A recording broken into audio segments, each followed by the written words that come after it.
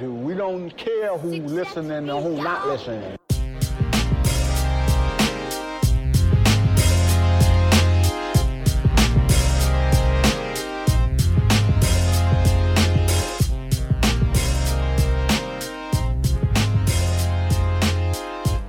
What you got planned in 2018?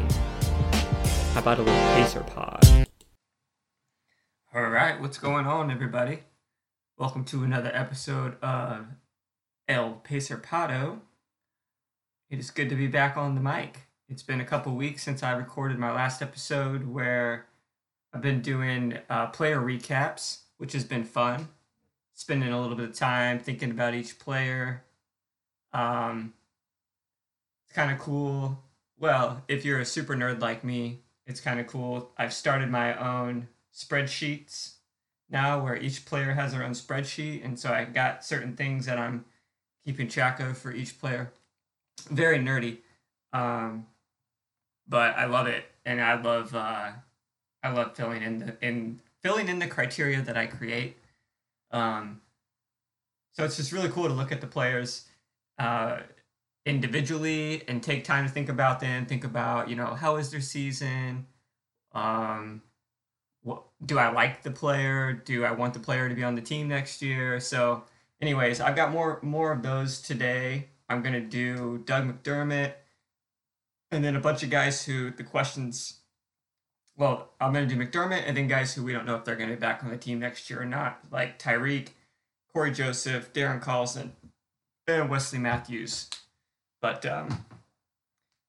yeah, so doing this player analysis reminds me of when I was a kid. I used to do this thing where I'd have all my basketball cards, and before I go to bed, I would randomly draw out 10 cards, or maybe I'd get crazy. Seriously, sometimes I get crazy. Sometimes I'd lay out 30 cards, and I'd do a draft. And I would put each I'd draft players to build a team, and then I'd look at the back and I'd add up the stats for each player, and then you could see what team you drafted would beat the other team just based off of stats alone. So this is something I've been doing for a while. That was probably, I'm trying to think when I first really got into basketball.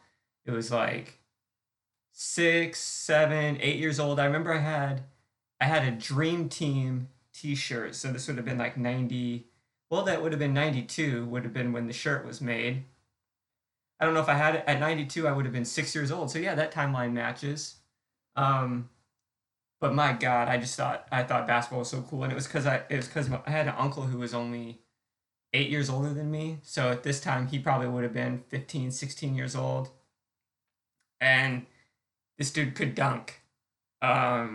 He could dunk the basketball. He was probably 6'4", 6'5". Right now, I think he's 6'5", but at that time, when I was a kid falling in love with basketball, he was tall. He could dunk the basketball. I just remember, and he was really good at playing basketball. At least to me, I thought he was really good, and he was really into basketball, really into David Robinson. I had a cousin who was really into basketball. We used to nerd out together, I remember playing. I think we played NBA Jam on Super Nintendo for probably each person. We played 15 different games. So we drafted all the teams. So now you know that, and it's just that's the thing. I guess that's how you love something, right? Whenever it sounds crazy what you like about it. But so I like building spreadsheets for individual players, and so I've got some players I'm going to talk about. It's an exciting time of the year, so it's I don't know if I haven't been on the pod as much recently, but I've been watching the playoffs. The finals are going on. Toronto just went up 3-1 against Golden State, and you got the draft that's a couple weeks away, and then free agency, which is a couple weeks away. Or I think the draft's in 2 weeks, and free agency is maybe in 3 or 4 weeks. It's just an exciting time of year for things to change, and obviously the Pacers have a lot of change coming up this year, or maybe it won't be as much change as it's really wide open. I mean, how many of these guys are we going to bring back? But for today's episode, I'm going to start with one of the guys who's definitely going to be on the team next year, and that's Douglas Richard McDermott. Yes, his middle name is Richard. Dougie McDermott is, he was a really, really, really good college basketball player. He won the Naismith Award, Big East Player of the Year, the Wooden Award. His dad was the coach. He went to Creighton, averaged 26 points a game. He was a stud coming out of college, 6'8". He played, if I remember right, I mean, he was obviously a knockdown shooter from three even, but he also, with that 6'8" frame, played a lot more down in the post. In his time in the NBA, he hasn't really found any sort of what's the word I'm looking for there? He hasn't been stability. That's what it is. So this was his first year. So this was McDermott's fifth year in the league, and his fifth team was the Indiana Pacers. So, we've signed him to a 3-year deal, so we got 2 more years with him. And I'm excited really about McDermott. Not to give it all away too soon, but he didn't have the best season, but when you look at it, I think it's something that we can work with, and he's got good size. I think I'd like to see him play maybe a little bit more like of a stretch 4 type position. But actually, more than that, the most important thing when I look at a guy like McDermott is, can he bring his shooting can he take his shooting to an elite level? I'm talking like Joe Harris with Brooklyn. I mean, one of those guys that's just like knocked down, guaranteed. He's going to shoot like over 45% from 3. He could be like a 50, 40, 90 guy. To me, I think that's what McDermott has to develop into for me to want him on our team.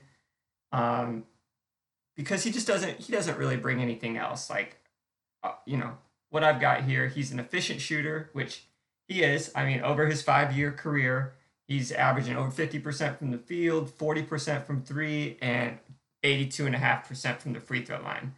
And he is a good free throw shooter too. I just think he's not, I don't know, I'm just giving him a pass for some reason. Like, he's just been bouncing around from team to team, coach to coach, system to system, city to city. And he finally got a contract. Well, he got his first contract because I didn't mention this, but McDermott was he was a lottery pick back in 2014. The Nuggets drafted him, but I think they traded him immediately to Chicago. But he's still a young guy, born in 92, so that makes him what? 27 right now. I think McDermott is somebody that can help the Pacers next year if he gets better in the offseason at hitting shots. Because he definitely takes wide open shots, but I just felt like this year there were a lot of times when he missed those shots that it was just like a big buzzkill when he missed 3-pointers. I don't know why. But it was just like, okay, dude, the only thing you do is hit threes. And so whenever we're making a run and you get a good look at a 3 and you shoot it, I want that shot to go in. And this year it was just like, you're missing just a little too many. Like, yeah, he had times this year that you're like, fuck yeah, I love McDermott. He had those 2 games. He had 2 games, back-to-back 21-point games that you were like loving. I love the fact that he had some really good cuts this year. Like, he seemed to be on the receiving end of like a backdoor Sabonis perfect pass right to McDermott for like a dunk or an easy layup. But really, that was about all McDermott was giving us this year, I thought. I mean, he was a knockdown 3-point shooter. I'd like to see him get better. He was really good at cutting, moving without the ball. He puts a lot of pressure on the defense, creates space. So I think there's value to McDermott. I wouldn't necessarily... I don't love McDermott. I don't think McDermott is necessarily someone who would be good enough to contribute on a finals team. But I think he still could. I mean, if his shooting develops into that like next level stuff. So what did I found that was interesting. So okay, well let me just okay. So pros for McDermott: his good shooting, and good at cutting. His cons: he doesn't do. I don't think he really does anything good on defense. I don't remember anything. I don't remember necessarily any plays. When you look at his stats, he definitely doesn't get any steals or blocks. When he misses a 3-pointer, it's a buzzkill. And like I just mentioned, no blocks, no steals, no assists. When you're looking at the box score, you're looking at McDermott, and you kind of think, I feel this way too whenever you're watching the game. He's really not bringing much to the table besides just knocking down open shots or doing those back cuts and getting easy layups. Just basically, he's an offensive weapon, and he's good. He's definitely like that's why he's got a contract. But I just wonder, can he add more to his game, or is he just basically bound to be a shooter? And if he is, that's fine for the amount of money that the Pacers are paying him, right? 3 years, $21 million, so just over $7 million a year. You just got to be really, really, really good at shooting if we're going to pay you that much, and you're not going to do anything else, in my opinion. So for Doug McDermott, 2018-19 takeaways.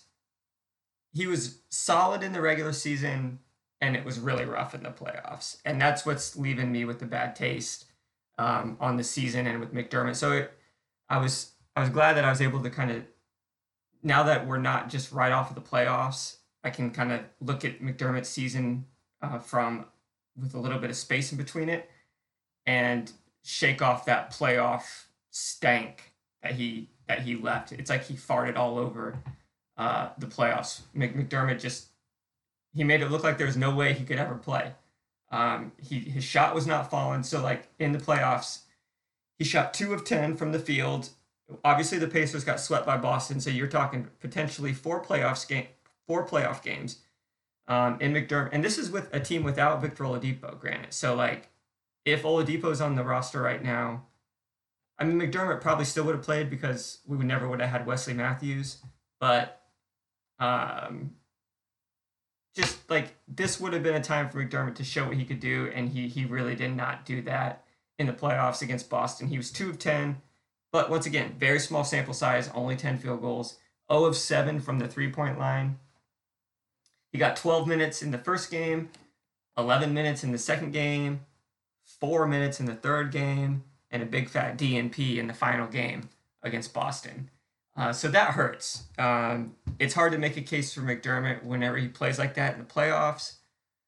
But that's why I want to give him some grace, and I want to say, like, all right, this was his first year with the Pacers. We still got 2 more years. He showed us signs that he could be like an 8th, 9th man off of a team on a really good team, which I think the Pacers are destined to be. But it was bad. His performance in the playoffs was really bad, and that's really what matters, especially when you're watching the finals right now and you're seeing like, oh, it matters like who can actually play in the playoffs. But you do need guys to score points all throughout the season. So even if McDermott's not a rotational player, well, if he's not going to be on the rotation in the playoffs, why would we pay him $7 million a year? So I don't know. We'll see. I'm not selling all my McDermott stock. So, but basically, when you look at this year for McDermott, 17 minutes a game, he averaged 7 points. He shot just over 40% from the 3-point line. One of the things I remember from this season was that he shot a lot better on the road than he did at home. Maybe that's because he's just used to he's just lived all over the place. I don't know. But he was 17th in the NBA in 3-point field goal percentage. So this is what I mean by McDermott being an efficient shooter. So there is definitely a place, especially if we lose out on Bogdanovich next year, who was super good at doing these things. But I found an interesting stat. So looking at 3-point field goal percentage for the entire NBA season, there were 30 guys in the NBA, so 1/30th of the league, shot 40% or more from the 3-point line. Now, there are guys that are really good 3-point shooters who don't shoot 40%, and that's because they take really difficult, or they take a lot of harder, like more challenging 3-point shots. And there are guys that shoot like 42%, but all they do is shoot wide open threes. So it's like, just because you shoot over 40% doesn't necessarily mean that you're a better 3-point shooter than someone who shoots 38 or 39. It's just your efficiency when you shoot. And McDermott did that. He was 30 guys in the league shoot 40% or more. McDermott ranked 17th. It just so happened that Darren Collison was 18th, and then Bojan Bogdanovic was actually 12th. So the Pacers had 3 out of the top 30 3-point field goal percentage shooters on the team. The more you know. And what else about McDermott? I think I've said probably all there is to say. He's a good shooter. But like, my takeaway from this year is, how can McDermott be elite? And then what can he do on the court when his shot's not falling? Like, can he figure out a way to maybe use that body down low to get some more rebounding maybe? Or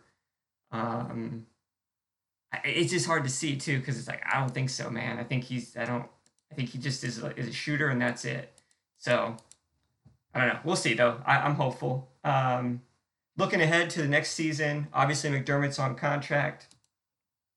I'm excited to see, what it's going to be like for him to have a solid year, like, so a training camp, an entire season with one team like he did last year with the Pacers. And then going into next year, another training camp with the same team in the same city, in the same place, same coaching staff, same teammates. Like, is this going to be good for McDermott? Like, could this be the year that he adds something to his game? I mean, he's at that perfect age. He's entering into his prime. He's probably 20. What'd I say? He was born in 92, so 27. Yeah, he just turned 27. Back in January. So, we're looking at year 28, 29. This is exactly what you want. See what some stability does for him. Can he become that elite clutch shooter that the Pacers need off the bench? And can he find something that he can do if the shot's not falling? Those are my 2 biggest questions with McDermott. Right now, I would be buying all the stock of McDermott that was at discount. So people who are frustrated with McDermott, people who think he'll never be able to contribute to the Pacers and that they should trade him, I will buy your stock 50 cents on the dollar right now for McDermott. I'm not sold on McDermott. I think he's definitely not a guy. To me, he made an average mark on me this season, but I see potential. I want him to succeed in Indianapolis. I like the fact that he could bring us, like, if he could get his 3-point shooting up to like 45%, and bring that off the bench for 10 to 15 minutes a game, carry us during the regular season a little bit, with some scoring punch. I'll take that, man. I'll take that. Yeah, so that's McDermott. Let's see, who we want to do next here. I got 4 more guys. I'm going to start with the one that I like the most here. So I'm going to talk about Corey Joseph, then Darren Collison, Tyreek, and Wesley Matthews. So Corey Joseph was one of my favorite Pacer players this year. This was his second year with the Pacers, second year playing all 82 games. Corey Joseph is an NBA champion. He won with the San Antonio Spurs back in 2014, the year that Kawhi kind of made his mark on the league, which he's doing again right now. Corey Joseph is from Toronto. He was the 29th pick back in 2011. So, the Spurs got him. He's a typical Spurs player, where no one, everyone passes up on him. He goes to the Spurs, makes a mark, and then he gets able to make a good living after that. But nickname Kojo, 6'3". What I love about Kojo is perimeter defense, toughness, aggressiveness, activity. He's always moving. To me, he's one of the toughest guys that the Pacers had. He always brought it as far as defensive pressure. He's physical for a guard. He's got decent size for a guard. I'm just a huge Corey Joseph fan. I know there were lots of times during this past season that I wish that the Pacers would have made the switch to start Corey Joseph over Darren Collison. That's how much. I don't love Darren Collison, so that's not saying a whole lot about Joseph. But I just liked Corey Joseph's game over Darren Collison's this past year. Even though one of the biggest things with Corey Joseph that he struggles with is his shooting. His 3-point shooting, talking low 30%, free throw shooting under 70%. So that was rough, but what he brought to the team as far as defensive pressure, decision making, he didn't turn the ball over very much. He had a 4-to-1 assist to turnover ratio, meaning I think that's actually what he averaged. It was 4 assists a game, 1 turnover. I mentioned the durability, played all 82 games. I just don't think there's a better backup point guard. I would put Corey Joseph. Now Fred VanVleet's playing so good lately that he's probably got more value than Corey Joseph. But to me, he's right up there. If Corey Joseph is your backup point guard and he can run your second unit, or not even necessarily run your second unit, but just play off that second unit, I actually like him with. I don't know. He's one of my favorite players that the Pacers had this year. Takeaways from this year, obviously he can lock down almost any guy on the perimeter. I mean, elite players like Kyrie or Steph or Harden, or I don't know, maybe super athletic guys. They're not going to be able to. Kojo's not going to be able to stay between them and the basket, but basically everybody else he does well with, and it's nice for the Pacers when we have somebody that's out there on the front lines putting pressure on the ball. It helps with the defense. I think I said this earlier, but he was just one of my favorite guys to root for. I was always on kind of his team rather than Darren Collison's. Even though DC's got a lot of good stuff that he brings, and ultimately, he's probably the better player than Corey Joseph. But I just like Corey Joseph. He just seemed like an awesome guy to be on your team, just from the interviews and just his body language out there on the court, the way he interacted with the players. He was always one of the first guys to come, grab somebody's hand and pick them up off the floor, or just whatever. He just always seemed to be invested into the Pacers season.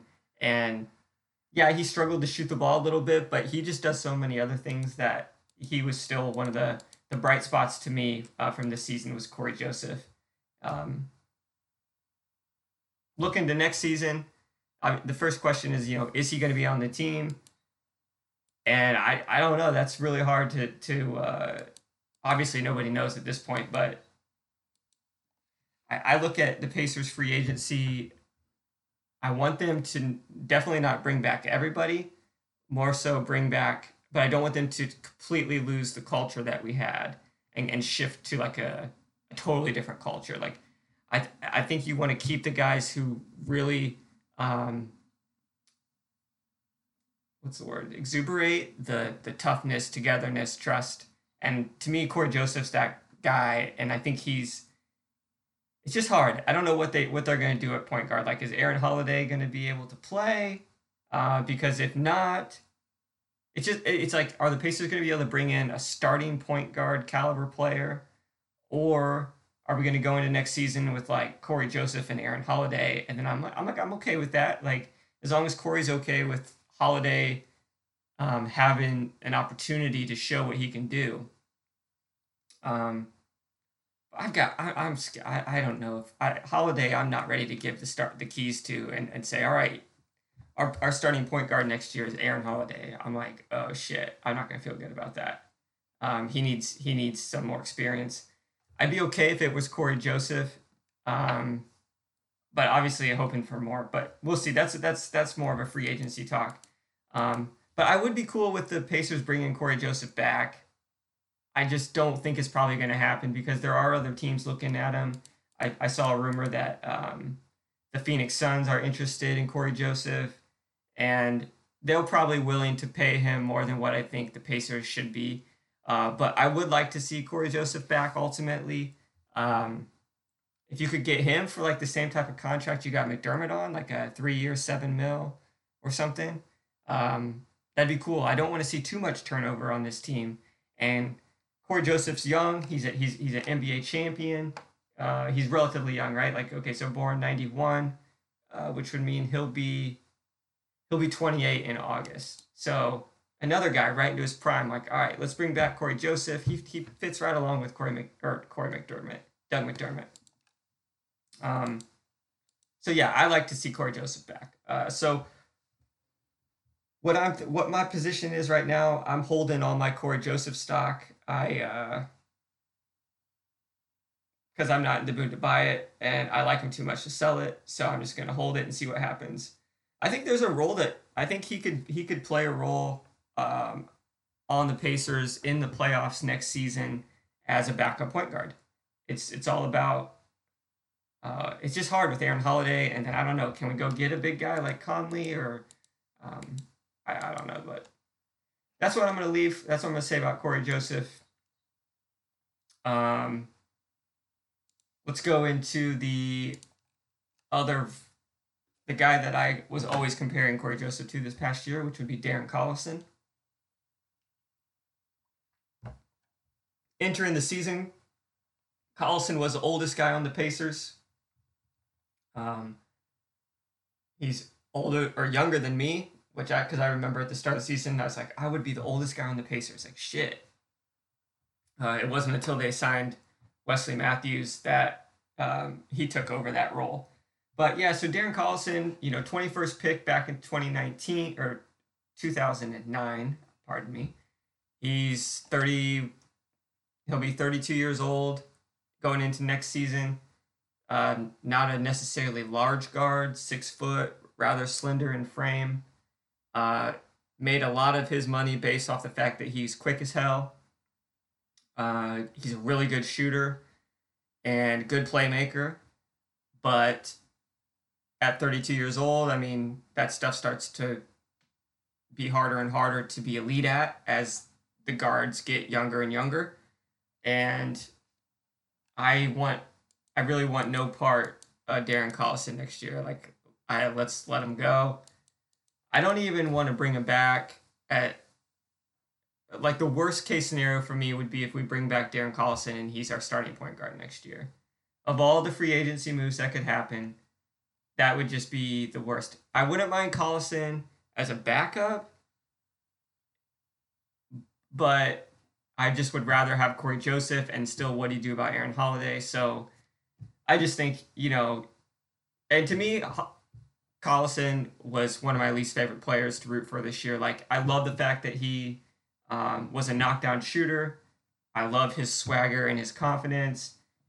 He was very, like, sometimes he was like really into the game and he was bringing that toughness, but then I felt like other times he wasn't necessarily into it as much. He seemed to be a little bit frustrated at points during the season.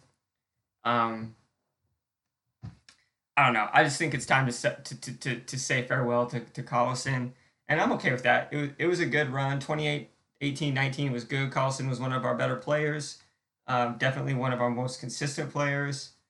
He had some really good plays. Like he had that highlight play against Phoenix where he put #1 draft pick DeAndre Ayton on his ass.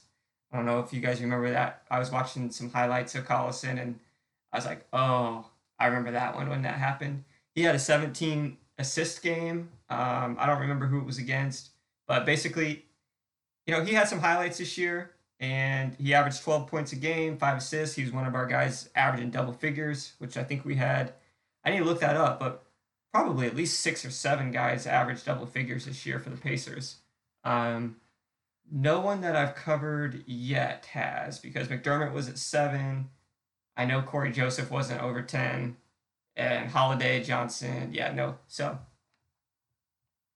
Collison was one of the guys averaging 10. He just didn't really move the needle for me this year, and I'm ready.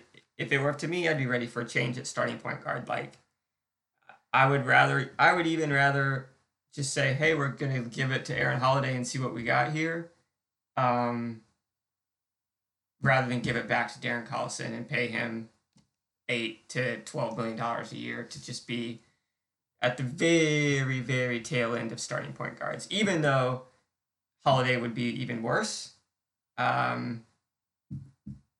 I just don't. I would just be rather. I don't want. I don't want to see Collison next year. That's what I ask. Looking into next year, I say team needs to try something new at point guard. I love the fact that he's a really good shooter, so I wouldn't necessarily hate the fact that they brought him back. Depending on like if Corey Joseph goes and they whiff on a starter, like or if they no, I shouldn't say whiff. Like I know anything, but let's say they don't bring in someone who you know is going to start next year.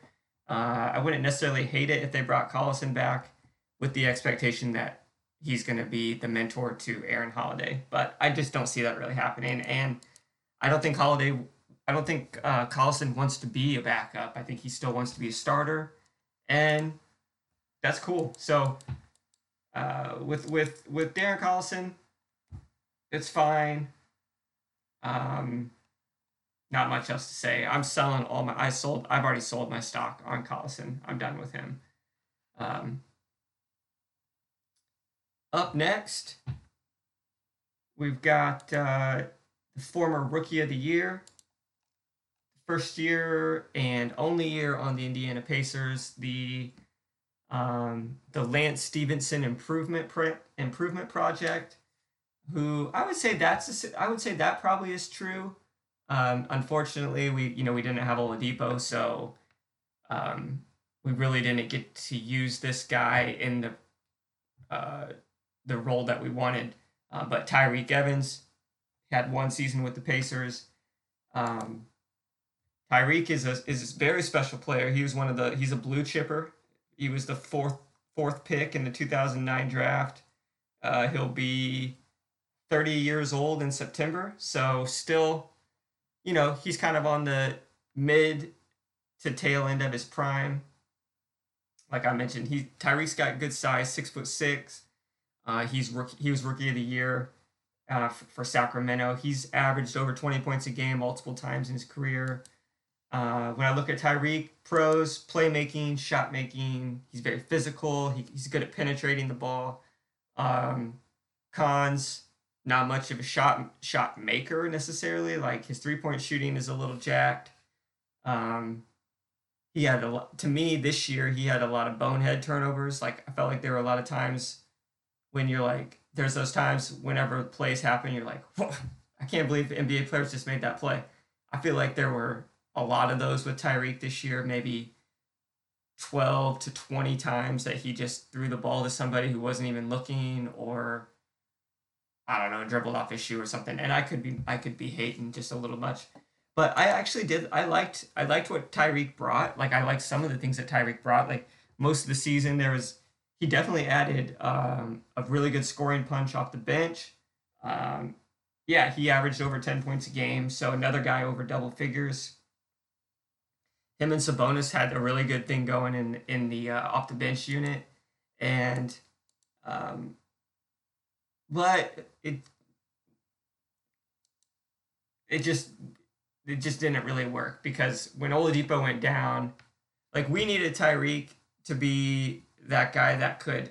It's the Eastern Conference semifinals against Boston rather than the first round, and Tyreke comes in and gives us 14 points in 21 minutes, but instead we were needing him to play like 30 minutes and give us 20 points, and that's just not really where he is in his career.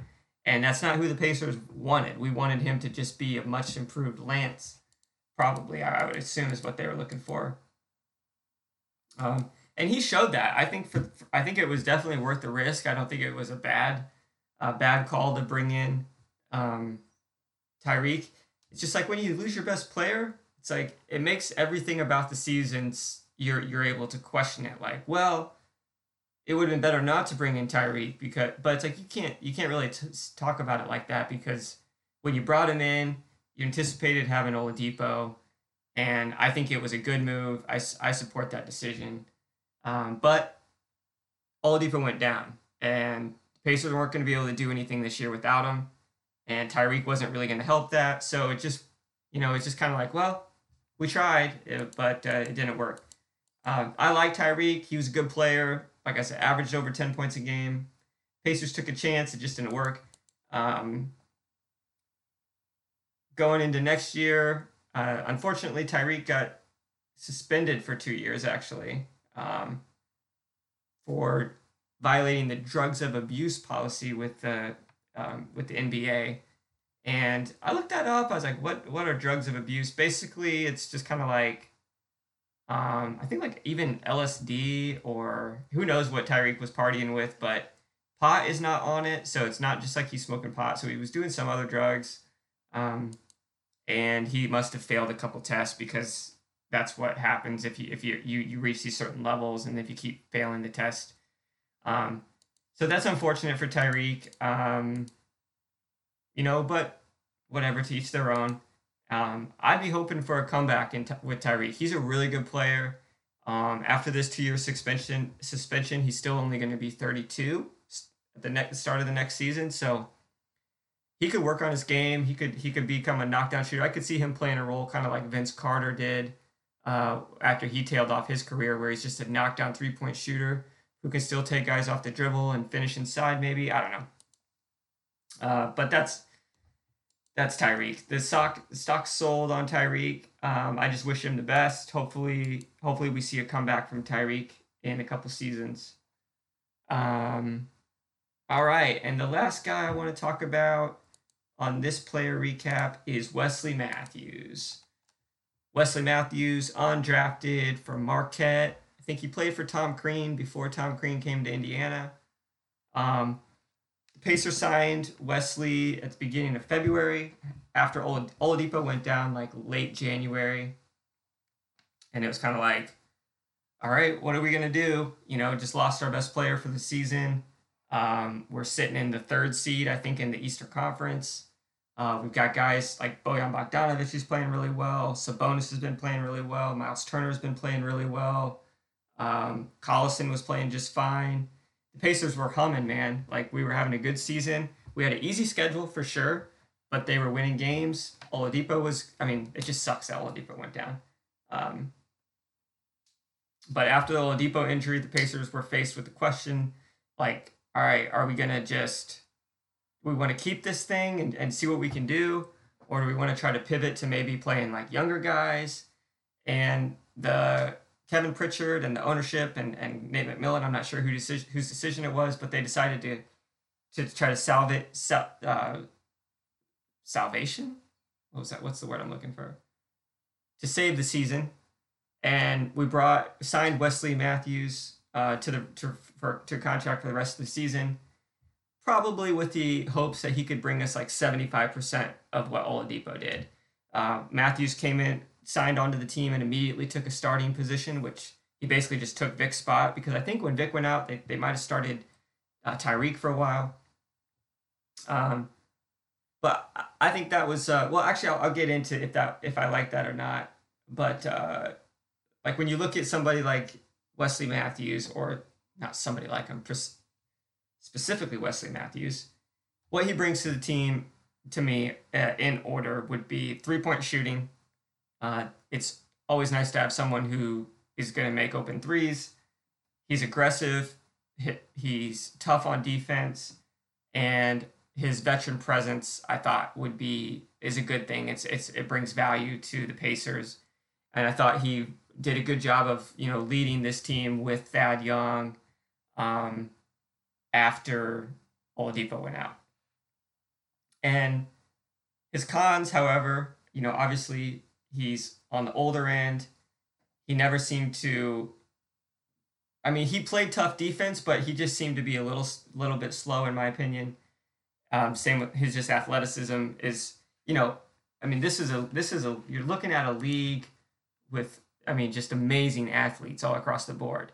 So by calling such an amazing athlete, saying that their athleticism is a con feels weird, but just compared to all the other NBA players, Wesley seems a little slow. Wesley seems maybe a little older, but he's still tough. He's still a good leader. He's still a knockdown shooter. He still gets in guys' grills. But unfortunately, he does still sling arrows, which I'm not a big fan of. But I definitely do when he makes a three. I sling the arrows. So back to the question. Was it worth it to bring in Wesley Matthews this year? On one hand, and probably my decision would be yes. I support it.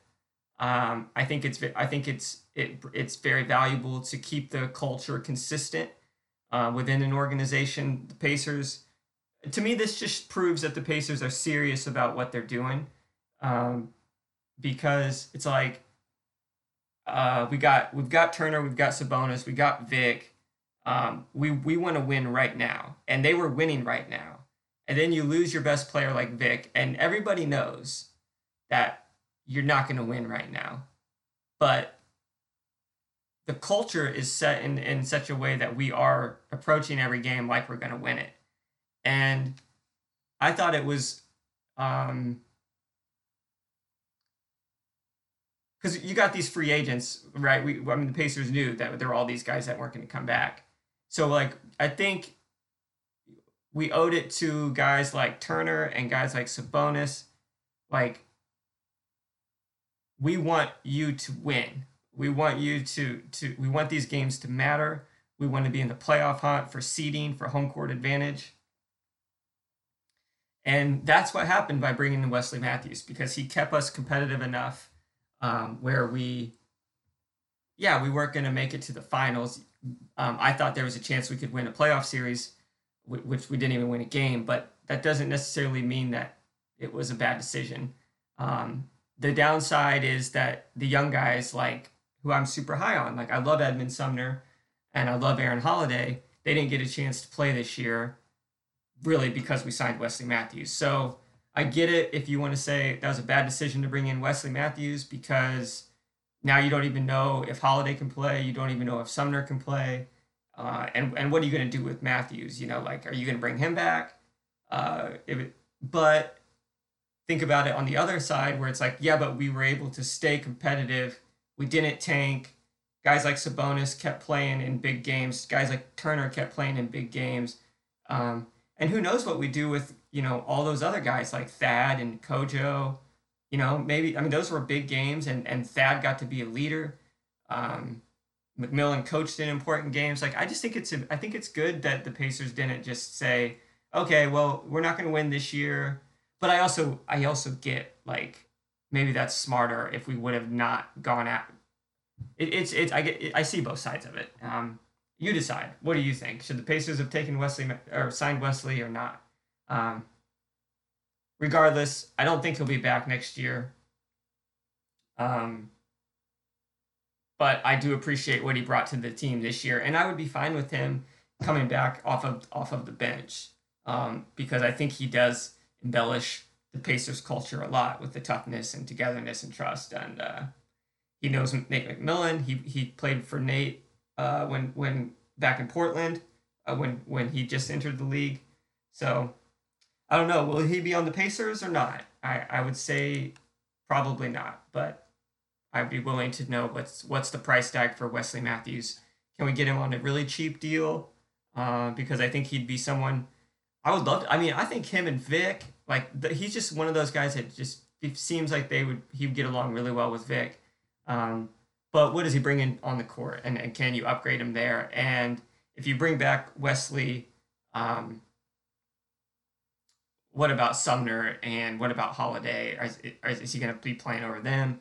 So I don't know. Maybe you let him go, and maybe next year is just it's just like super young Pacers. Who knows? But that's what I think about Wesley Matthews. I like him.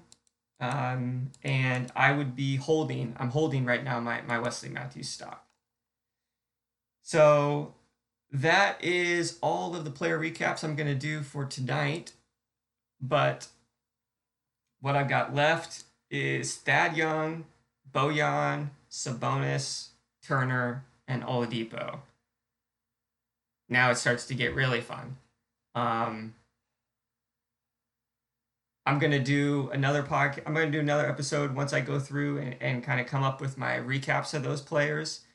Um, and then next, let's see, Thursday, the 20th of June is the draft. So what I hope to do is get this podcast up with the rest of the guys on the recap, and maybe do a little pre-draft podcast. Just kind of, I'd like to look at the like the draft boards and guides and see like, all right, what would I do if what should the Pacers do with that 18th pick? I will say I did hear a rumor which I would definitely be interested in, and who knows what'll happen by the time I record next. But it was, would you trade?